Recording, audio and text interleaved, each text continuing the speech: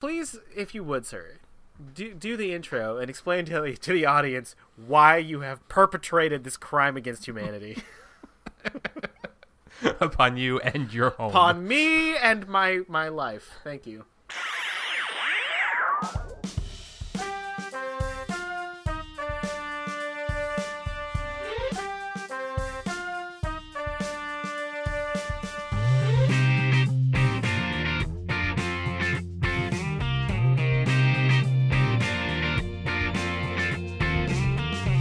Welcome back to another installment of the Daily Screening Asks, does it hold up? Spoiler alert, no. Thank you. Joining me, as always, is my partner in showtune crimes, Bartholomew Devon. Hello, Bart. Hey. And my name, as always, is, of course, Daley. Did you forget for a moment there? No, I just did it out of order. I gave you the number one slot there. I'll take it. I gave you top billing. I'll take top billing because it sure didn't go to Andie McDowell. Guys, we are talking about Hudson Hawk this week. Hudson Hawk is it's a movie. It's bad. It's a movie. It's a lowercase b bad movie. It's not a capital B bad movie. Capital B bad movies are like so bad they're fun to watch. This is just a bad movie. Wait, are you saying you didn't have any fun watching this movie? Because I had a lot of fun watching this movie. I didn't have as much fun as I wanted to. And I think what it was the fact... See, that's what I was curious about. I think it's because I could not shake the feeling that he did this after Die Hard. He did it after the first two Die Hards, yeah, because this is 1991, and Die Hard 2 is 90. It's, Hudson Hawk is a movie in which Bruce Willis stars as Eddie Hawkins, although his name is Eddie Hawkins, they call him the Hudson Hawk. It is a very convoluted explanation as to where his nickname came from, but basically he's a cat burglar. He's the world's greatest cat burglar, and at the beginning of the movie he gets out of prison, and he gets hired to do a job to steal a statue, and he and his best friend Danny Aiello get embroiled in an international web of intrigue and conspiracy involving the CIA, the Vatican, an eccentric billionaire, and a machine built by Leonardo da Vinci to turn lead into gold. Who, by the way, had some dope-ass sunglasses in, 1500. Dope-ass sunglasses! Well, let's start right at the beginning, because this movie starts off, in, the 1600s with Leonardo da Vinci, and... Bart, how do you feel about sexy Leonardo da Vinci? Because there have been a lot of Leonardo da Vinci's in our time on film, but have there? Who? Smoldering young Leonardo da Vinci? No, I don't know how I feel about that. It's a bit much. I don't know. What I can tell you is the man keeps a busy schedule, because on the same day in the 1400s, 1500s, the same day, he painted the Mona Lisa. He did his alchemy machine. He had one of his flying machines. What am I skipping? It was because he just walked through a parade of his whole life's work in 5 minutes, and he had some dope-ass sunglasses. Yes, those sunglasses were fucking rocking. So many problems. The movie also starts off with a literal storybook and narration. The narrator is William Conrad, who did the narration for Rocky and Bullwinkle. So, right off the top, there's a cartoon vibe going on here, and I think that's the way you got to think about this movie. I think you got to think of this movie as basically a live-action cartoon. Okay, that's a little better. Because, and it gives you, the movie kind of gives you those cues a couple of times, like when they at the very beginning, or during the first heist, when they're on the roof and they throw the pool life preserver across the alley from building to building. Yeah, and the life preserver ring toss like lands on the steam pipe, and when Perfectly. it does, there's like a perfectly, but there's like a ding, like a bell ring sound effect, as if you were playing a ring toss at a county fair, Yeah. Okay, that's a fair and point. that happens a bunch of times, where there's like weird little sound cues or like visual cues where it's like it feels like you're watching a cartoon with humans in it. It's like that vibe I really love. Yeah, that's fair enough. I mean, everyone is so hopelessly over the top in this thing. Yes. Absolutely. That's actually a very interesting point. But there's still some problems. Oh no, there are a lot of problems with this movie. I mean, you definitely have to embrace the silly at the beginning, and I think dial it back a bit. Part of why I wanted to do this movie.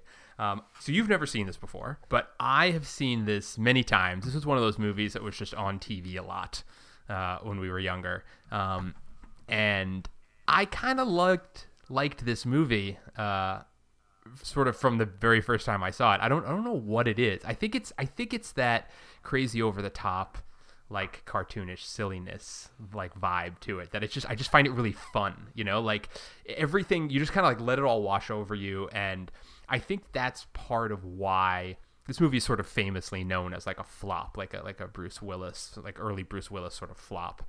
And I think part of the reason is that it was coming off of Die Hard and Die Hard 2.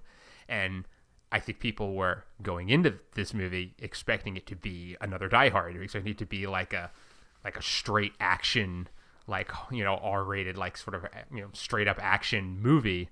And it's not that at all. It's more like screwball comedy, like globe-trotting adventure movie, with a deeply, deeply silly streak in it. And like I sort of, it's like what you always say, you like a movie that knows what it is, and I think this movie knows what it is. I think the marketing was probably very misleading, and I think it probably gave people some very bad expectations about it, which was kind of part of why I wanted to let you sort of go into it blind. I didn't really want to color your perception of it. Fair enough. So I was kind of curious to see what you thought about it in a vacuum, In a vacuum, okay. I mean, that all of those points are fair to me. It is but I mean, I too was probably misled by the trailer, which made it seem like it was going to be all right. If I'm honest, yeah. Or even like I was expecting a slightly, like I wasn't expecting straight up and down action. I was not. Yeah.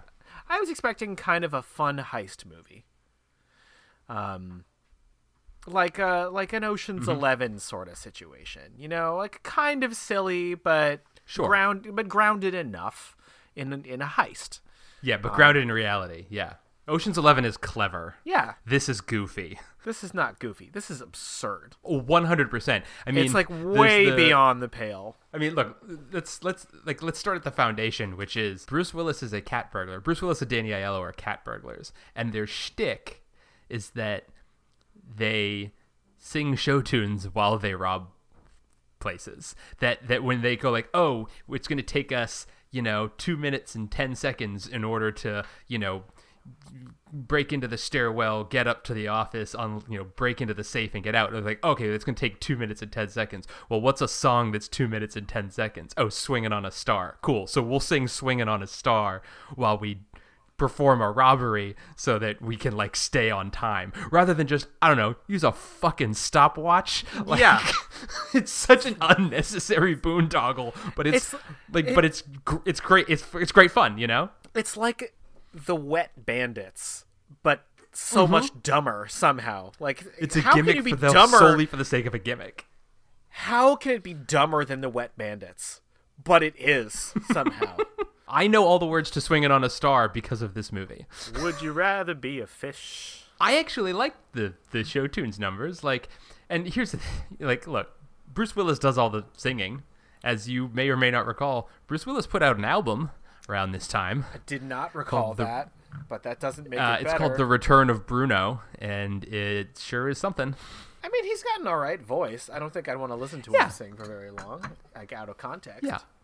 But like, I mean, he's not terrible. He could carry a tune. It's fine.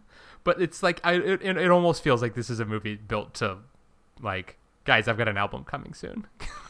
Buy my album, guys. I mean, like, in the same way that I know Robert Downey Jr. released an album. Yeah. I'm not buying that. No, don't do that. That's a bad idea. What publicist was like, yeah, do that. Poof, you're a puppeteer. In fact, it goes deeper than that with this movie. No. This movie, I did a little poking around. This movie is based on a song. No. Yes. No. Yes, I swear to God. So here's the backstory. Bruce Willis, before he made it big, he was a bartender. Okay. And he, the place where he tended bar, there was a guy there who like played piano, sang songs. Whatever. Yeah, sure. The guy, whose name is, I shit you not, Bob Kraft. Oh!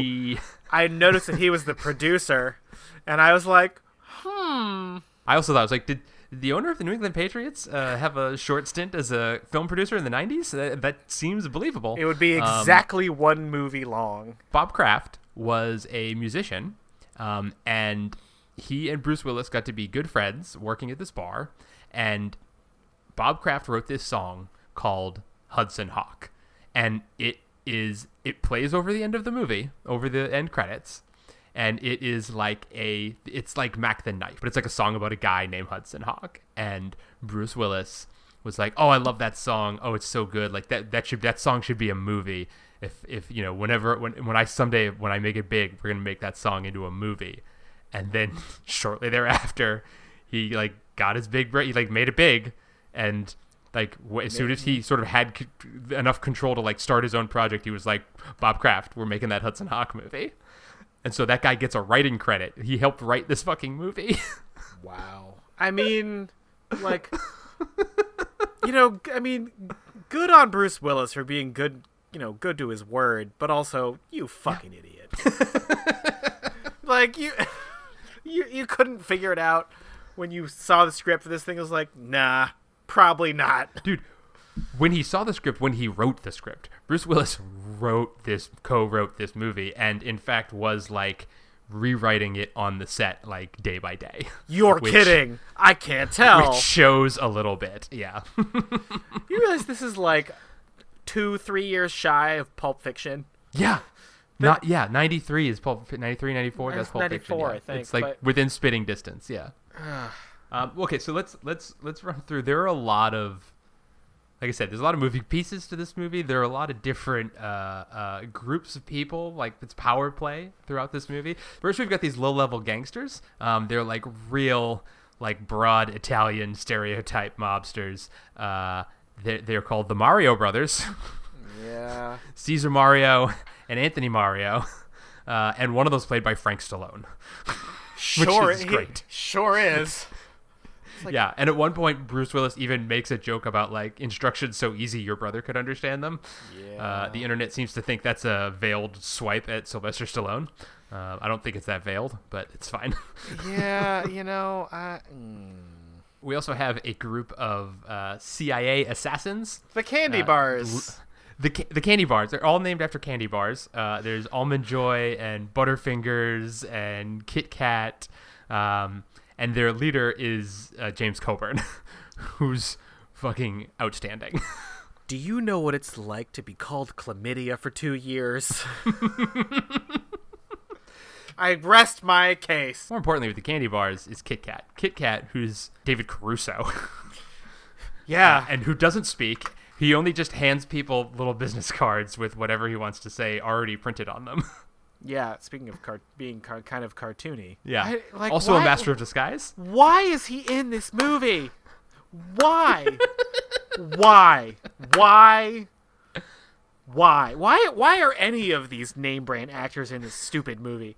I mean, was this 91 you said? I feel like that's like the heyday of Andie McDowell. When was Four Weddings and a Funeral? It had to be near right around the same time, yeah. And she does this piece of shit? Like, why? She actually stepped in late on this movie. It was originally somebody else, and they had to bail out like within the first couple of days of shooting, and Andie McDowell like stepped in at the last minute. But I actually think she's great. I think she's one of the bright spots of this movie. She is, but she's also one of the really weird choices in this movie. She's asked to do a lot of really insane shit, and she just jumps in with both feet. I mean, I'm struggling to think of another moment where I've seen an actress more committed to a bit than I need to talk to the dolphins now. That was amazing. I mean, that was stop. That was it just keeps going for so long. I mean, okay, can we just talk about the Vatican Secret Service for a second? The Vatican. Okay, there's my like one of my single favorite moments of the whole movie is when she is like they're in the little train station. Yes. And she sends Hudson Hawk on his way, and then she turns to a crucifix and she like talks to the crucifix, and it seems like she's praying at first, like she's talking to God, and then the crucifix lights up and talks back to her. No, in the train. That was the second time. That was the second one. The first one was in her apartment. She has one of those. No, that comes. Yeah, no, but the apartment one comes later after he steals the codex, and it starts talking to her in Italian, and Bruce Willis just looks at the crucifix and then turns to Andie McDowell and just says, "Catholic girls are scary." Yes. Catholic girls are intense. But also, why did they make her a nun? Like, that is... I mean, solely for the gag of they can't fuck, I guess. That is... They totally did, though. Like, at the end of this, they were totally about to... She also gets lines like, "The Pope warned me never to trust the CIA." That's... Yeah. I aspire to be able to deliver a line of dialogue. It's definitely written as that. So I was having a little debate with Jenna over dinner tonight about when you have good actors or like okay, decent, fine actors and the script is just fucking nonsense versus when you have a good script and bad actors. Oh, I'll take the first one over the second one anytime. Which I forget. Because good actors will find good actors will find interesting things to do with a bad script, you know, and they'll I'd rather watch good actors with a bad script than bad actors with a good script. Because this is good actors with a bad script. Like, this script is fucking horrible. No, 100%. It's horrible. Yeah, no, 100%. But I don't know. Like, if you had like, would you rather watch Hudson Hawk or see a shitty company do Macbeth? No, I'd rather watch Hudson Hawk. 100%. At least you can drink during it. Because like watching bad actors tackle great material is actually more painful because like it always feels a lot longer. That's true. That's true. You feel trapped by bad actors delivering good dialogue. Good actors delivering bad dialogue is like it's a car wreck. Like you can't look away. You know, you're outside the car wreck as opposed to inside the car wreck. This movie's very like quippy. Like it's a lot of people like throwing off clever one-liners. They're not that clever though. No, I know. But like that's what it wants to be, you know? And I think that most of those one-liners are like the thing that has aged the most poorly in this movie. Like there are so many like throwaway jokes that are like they just feel like cringy now. Like for example, right at the beginning of the movie when he's like leaving prison and his parole officer, the corrupt parole officer guy, is walking with him and he says like, "Oh, you just got to do this one job for me and then you don't have to go to your community service." And Bruce Willis says, "But I want to teach a handicap how to yodel." Yes. A handicap. Yes. Singular. Yeah. No. Handicap as a noun. Yeah, no. Not okay. We don't want that. There's also a line when he's during the Swinging on a Star, right at the beginning of the Swinging on a Star heist, when you see the two security guards like sitting in the security office. Yeah. And one of them is flipping through a phone book and he says, "Oh, you know, there are 687 Wongs in this phone book." And the other one just goes, "That's a lot of Wong numbers." No, and then the music goes, the music in the background. That's the fucking like, thing. What? Yeah, no, that was the fucking thing that didn't age well. The Wong numbers thing was actually kind of funny. And then but then they took it one step too far. It's like Parks and Rec when John Ralphio is rapping people's names. And it's like you got to stop it on the rhyme.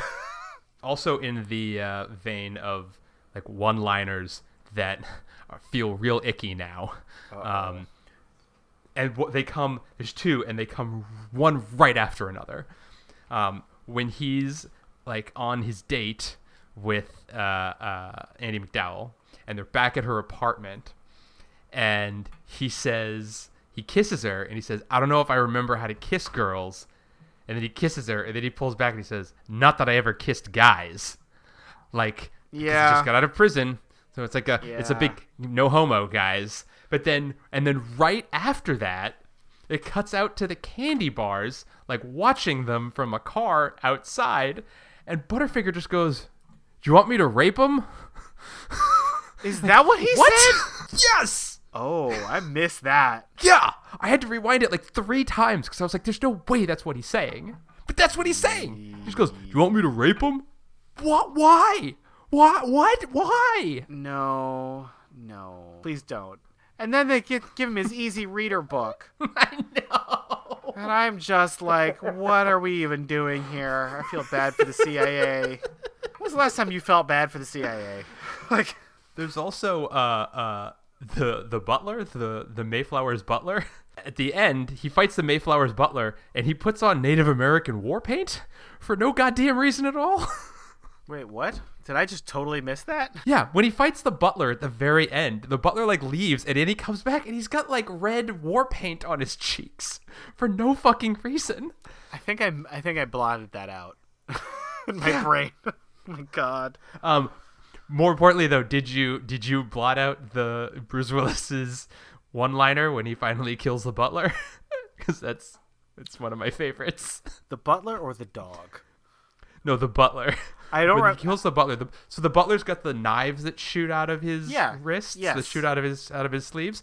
And Bruce Willis I remember now. Yes, he falls and chops his head off. And yes. Bruce Willis just looks at him and goes, "I guess you won't be attending that hat convention this summer." Yeah. No, I remember because I turned to Jen at that point and I said, "That was the best I could come up with for that." It's so clunky and out of nowhere. Yeah. It's like not organic in any way. No, it's like if it were a reference to something from before, that might have worked, but that might as well be, well, that's not the way to get ahead in life. Like, yeah, exactly. Can you talk about the dog thing for a minute with the balls? We haven't talked about the Mayflowers at all. We should talk about the Mayflowers. But let's start with Bunny the dog, because Bunny the dog is great. Sure. What the fuck? That's what I have to say about that dog. And also, what the fuck with when he was chewing, I think, on Bruce Willis's balls? Oh, yeah. No, the dog's like on his nuts, and then they make the dog go away, and then he turns back to the Mayflowers and he says, 2 more minutes. I was almost there. Yeah, that's right. I was like, what the fuck? And like so that, gross. Those are the moments in this thing that I'm like that I can't. Yes, I get the cartoony thing, but also, what the fuck? Like, that shit is just. Why? Oh my God. Weird choices abound. Oh my God. The Mayflowers are maybe my favorite thing in this whole fucking movie. Richard E. Grant is unhinged in this movie. He's not chewing the scenery. He's devouring the scenery and spitting it out. It's very weird. It's insane. Yeah, no, he's really in rare form in this one. And I don't know who's the actress who plays his wife. Sandra Bernhardt. I was very frightened of her in a lot of different ways. At one point, she refers to Danny Aiello as a pasta slurping guinea. That's also not great. No, that's not great. But she's also a villain, so it's like, villains are allowed to be racist, I guess. I mean, kinda. I mean, it's how you know they're villains, because they're racist. Oh, that's how? It's not the part where he just says, "I'm the villain." He also says that if Leonardo da Vinci were alive, he would be eating microwave sushi naked in the back of a Rolls Royce with me. And my question is, what in the fuck is microwave sushi? I think it's regular sushi. Why would you microwave sushi? I think it's regular sushi that this piece of shit puts in the microwave just because he's a fucking lunatic. That is the biggest crime in this movie. The idea of microwavable No, man, sushi. I still think it's the dog thing. Also, did he or did he not launch that dog out the window with like a rocket launcher? Yes, he did. Yeah, bunny ball, and the ball shoots him out the window. It's just too much. It's just too much. I feel like this movie struggled. Like, I know you said a minute ago that you appreciate that it knows what it is. But I feel like maybe it doesn't, or it knows what it is, but it doesn't know how to be that. I think it's a little scatterbrained. Like, I think it's like it jumps back and forth in tone sometimes. Yes. Yes. Like that it's shit not, is... It doesn't feel unified, you know? No, like that cartoon violence right there. That silly rubber band stuff. That's for like 5-6-year-olds. And then we're dropping F-bombs every other word. And like, I just got a blowjob from a dog. Like, what is the... who is the audience for this thing? Like, what are we going for? I have no idea. Like... Other than literally me, I don't know who the audience for this movie is. I feel like the audience for this is like people who happened upon it in the discount bin at the Best Buy and then play a drinking game of it that is simply drink every time something fucking stupid happens. I think this movie came out in the wrong moment. Like, I think there was nothing even remotely like this in tone in early 90s. You know, it was like there was no like tongue-in-cheek, like silly. It was like they wanted another Die Hard, you know? Tongue-in-cheek, silly. I mean, there were things from the era. When did Bill and Ted come out? We just watched Bill and Ted. That was pretty tongue-in-cheek and silly. Yeah, but not in that like action vein though. Like that's like a straight up comedy, you know? Like the action comedy, I feel like is like even something like Lethal Weapon, which is like, you know, got plenty of humor in it, but it's like it's an action movie with jokes. Whereas, like, this is a comedy with action, and I don't think that there was a lot. I don't feel like there was a lot of that kind of thing in the early '90s. It was leaned more on the action side, you know, and that's why I think why people were disappointed. What pops into my head is Gremlins and Kurt Russell. Yeah, I mean, this could probably be. It's almost in the vein of like a Big Trouble in Little China. That's kind exactly of thing, but that also wasn't. That wasn't a big hit either, though. That was also kind of like, you know, underrated at the box office. It's better than this by a country mile. It's better than this. I mean, yes, it's a better movie than this. Okay, fine, but sure. I think overall it is a more cohesive script than this. 100%. So I mean, like, the moment that really got me in this movie, when the movie broke, there was a precise moment where this movie absolutely broke in half for me, and I never recovered. It was when they fell through the awning and into the next scene. Yeah, and then Bruce Willis lands in the chair in the apartment with the Mario brothers, right? Which just it comes out of absolutely nowhere, and it makes no sense at all. None. And after that, it's like awkward thing to awkward thing that are all disconnected from each other. One of the things I like about this movie is the Mayflowers have this crazy plot. They're gonna make all this gold, and then they're gonna flood the gold market. So that the price of gold is meaningless, and like economies will crumble and governments will fall. I like it because it's the exact opposite of the plot from Goldfinger, where Goldfinger's going to taint all the world's gold, and he'll be the only one with any gold. Like theirs is we're gonna make too much gold. There's gonna be so much gold, it's gonna be meaningless. Right. So here's the problem with that I had was, I mean, okay, sure, some men just want to watch the world burn, fine, but also, your only thing is that you're really rich. Yeah. So, like, that's your thing. That's your thing. So he's going to eliminate the concept of wealth, which, you know, I don't know. I don't really know what step 2 there is. When he was explaining his plot, I was like, something about this doesn't quite add up. I was like, usually at this point, it's like, okay, gold will be meaningless, but I've got something else that will be meaningful. Yeah, so I'll have all the diamonds. Diamonds will be the new currency, and I control all the world's diamonds. Yeah, no. There's no step 2 here. It's just, I'm going to fuck up the gold, guys. Yep. Yeah, no, it's crazy. His butler can also do the Vulcan nerve pinch. I don't know if you caught that. I did catch that. Because there's like a running gag in this movie, which I enjoy, which is like Bruce Willis is always getting knocked unconscious. Like they drug his coffee and he gets hit with a dart and, you know, this, that, and the other. And at one point, they've run out of ways to knock him unconscious. So the butler just gives him a fucking straight up Vulcan nerve pinch. Yeah. And for the record, I said right at the beginning, I think this not getting his coffee thing is going to be a thing. I think I've just found the Hare Krishna joke for this whole movie. It is 100%. And then, I also really they just never should have said it. Like, why did they have to say it at the end? You fucking ruined it. Again, you got to stop on the rhyme, John Ralphio. Like, I like also in like things that haven't aged well is Danny Aiello's like giving him shit because he prefers cappuccino to coffee. He's like, why do you drink those unmasculine coffees? Yeah. Like imagine giving somebody a shit today because they drink cappuccino. Like it's like ridiculous. Yeah, no. I mean, it's all nonsense.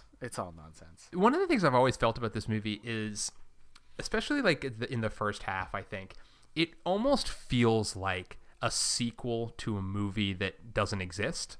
You know, like there's this like sense of, and I think it's part of it partially because of the way the movie starts, sort of, you know, like mid-action where it's like, oh, he's just getting out of prison and oh, here's his partner and blah, blah, blah. And it kind of makes it feel like there was another Hudson Hawk movie about like how he got into prison, you know?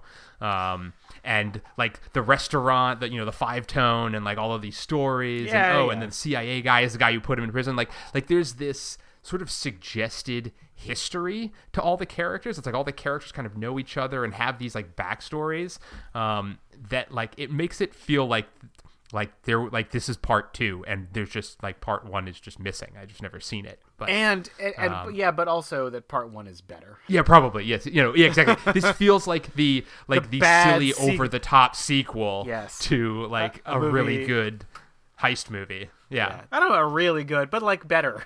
but better. But better than this shit. Yeah. Ugh.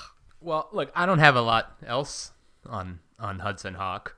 Like obviously I'm not entirely objective here. I still find this movie really, really fun. I mean, it's also poorly constructed, but there's a version of this movie that works. Like I could see someone maybe not remaking this movie, but like you could like this premise and this sort of like style of movie like feels very at home today, like way more so than in the 90s. I feel like this could have been a early 2000s Joss Whedon movie. Sure. If he is the modern master of quips. Well, and I was actually thinking it actually struck me as something, the kind of thing I would expect to see from like Seth Rogen, like director Seth Rogen. Okay. Like I feel like it would sort of fit with that, like a This Is the End kind of like mid-budget kind of action adventure. Like I could see Seth Rogen making this with Franco in the lead. But yeah, I mean, look, I have a lot of fun with this movie. I dig the weird live action cartoon vibe to it. I think like keeping your expectations very low. I think you can have a lot of fun with this movie. Like I would love to program this movie like for like a midnight show or like a marathon, like a movie marathon, like, you know, play it at like 2 a.m, like see how it goes. Like I feel like it could go over very well in that vibe, you know? Yeah, I think it would have to be at like 2, 3, 4 a.m. when people are really, really tired. Yeah. And or totally wasted, or both. But I was struck at how many one-liners and how many jokes just like really don't age well at all. Like I did not remember that part of it. Like just how much of the comedy really falls flat to the modern ear, you know. So here's the problem. We already talked about this, but like I feel like there's kind of, it's not an elephant in the room, but it's a sub question that's always there. Is for you, at what point do you introduce any of them to Amy? Right? Sure. Yeah. And here's the problem with this movie is. There is no time when you can introduce this to Amy until she's like 18. And by then, I actually disagree. None of that cartoon stuff.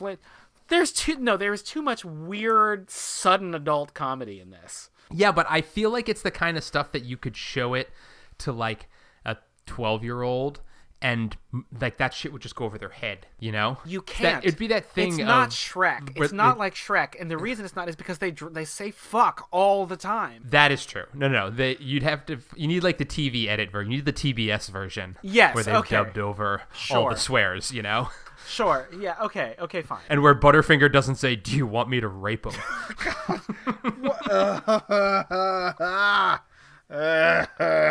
Speaking of post dubs, actually, there's a really egregious post dub at the beginning. Oh God. Okay. Well, where he's arguing with Tommy about like not wanting to do to steal the horse statue, and he says like, "What the hell am I doing?" But he's very clearly says, "What the fuck am I doing?" Except that Bruce Willis has dubbed it over in post to say, "What the hell?" Did they have too many fucks? Yeah, it's a rated R movie, so I don't know why they would cut one fuck out. But I bring it up mostly because Bruce Willis is the champion of odd post dubs for cursing. He has the all-time greatest TV post dub for a swear word. Well, sure. Can we do the honors? At the end of Die Hard 2, he says, instead of yippee-ki-yay motherfucker, he says, yippee-ki-yay Mr. Falcon. Which, who the fuck is Mr. Falcon? Nobody. Nope, that's just some dumb shit they made up because they needed to try and match the movement of his mouth. Is that worse or better than Big Lebowski? Which is the Big Lebowski one? This is what happens, Larry, when you find a stranger in the Alps. Find a stranger in the Alps. That one's really bad. I really like that one. That's a close call, man. I mean, yippee-ki-yay, Mr. Falcon. This is what happens when you find a stranger in the Alps. I'm pretty sure I, at one point, had a yippee-ki-yay Mr. Falcon t-shirt. I don't know if I still have that I shirt. can see you having that shirt. I absolutely shirt. Owned that shirt at one point. Earlier, when you said that this whole movie is based on a song, yeah, there is one song that immediately popped into my head, and I'm a little shocked that this is what popped into my head when you said that. The opening theme from MASH, "Suicide is Painless." I was just like, not that we should be joking about that, but damn, it's not good, man. So what you're saying is it does not hold. You're 50-50 on this movie. Yeah, no. You're saying it's 50-50. I think it squeaks by. Fair enough, sir. Well, I appreciate you, going along with me down this very ridiculous road. I'm happy to do that. What are we going to watch next week, Bart? It's your honor, sir. It is. Your honor, your honor. I have been waiting many, many years to force you to watch Grumpy Old Men. I love that movie. And I know that you think it's total shit, but I love Grumpy Old Men. Both of them. They're great. I don't know if I've seen it all the way through. Fuck it. All right. No, fine. We're doing it. It's happening. It's all happening. We're watching Grumpy Old Men next week. All right. It's with fucking Burgess Meredith. Watch it all the way through to the end because the whole credits is... Well, I'm not going to ruin it for you. You're telling me there's a Marvel post-credit scene at the end of Grumpy Old Men? No, it's not post-credits. It's during the credits. I'm into that. The credits is nothing but outtakes, and it's fantastic. It's all Burgess Meredith. It's amazing. Well, look, I love me some Burgess Meredith. Yes. So I'm into that. I will sit through 90 minutes of movie if there's 3.5 minutes of solid Burgess Meredith outtakes at the end. There is. All right, next week, Grumpy Brilliant. Old Men. I'm really excited. I haven't watched it in years, and I love that shit. All right. Well, I inflicted one of my favorites on you. It's time for Turnabout is fair play. Revenge. Time for you to inflict one of your favorites upon me. Grumpy Old Men, it shall be. You're not going to hate it. Nope. It's a very low bar for me to clear, so I'm looking forward to tripping over it. I'm really excited about this. All right, that's another week down. Thank you guys for coming along on the journey. We had fun talking. I hope you had fun listening. Have a lovely evening and a fantastical tomorrow.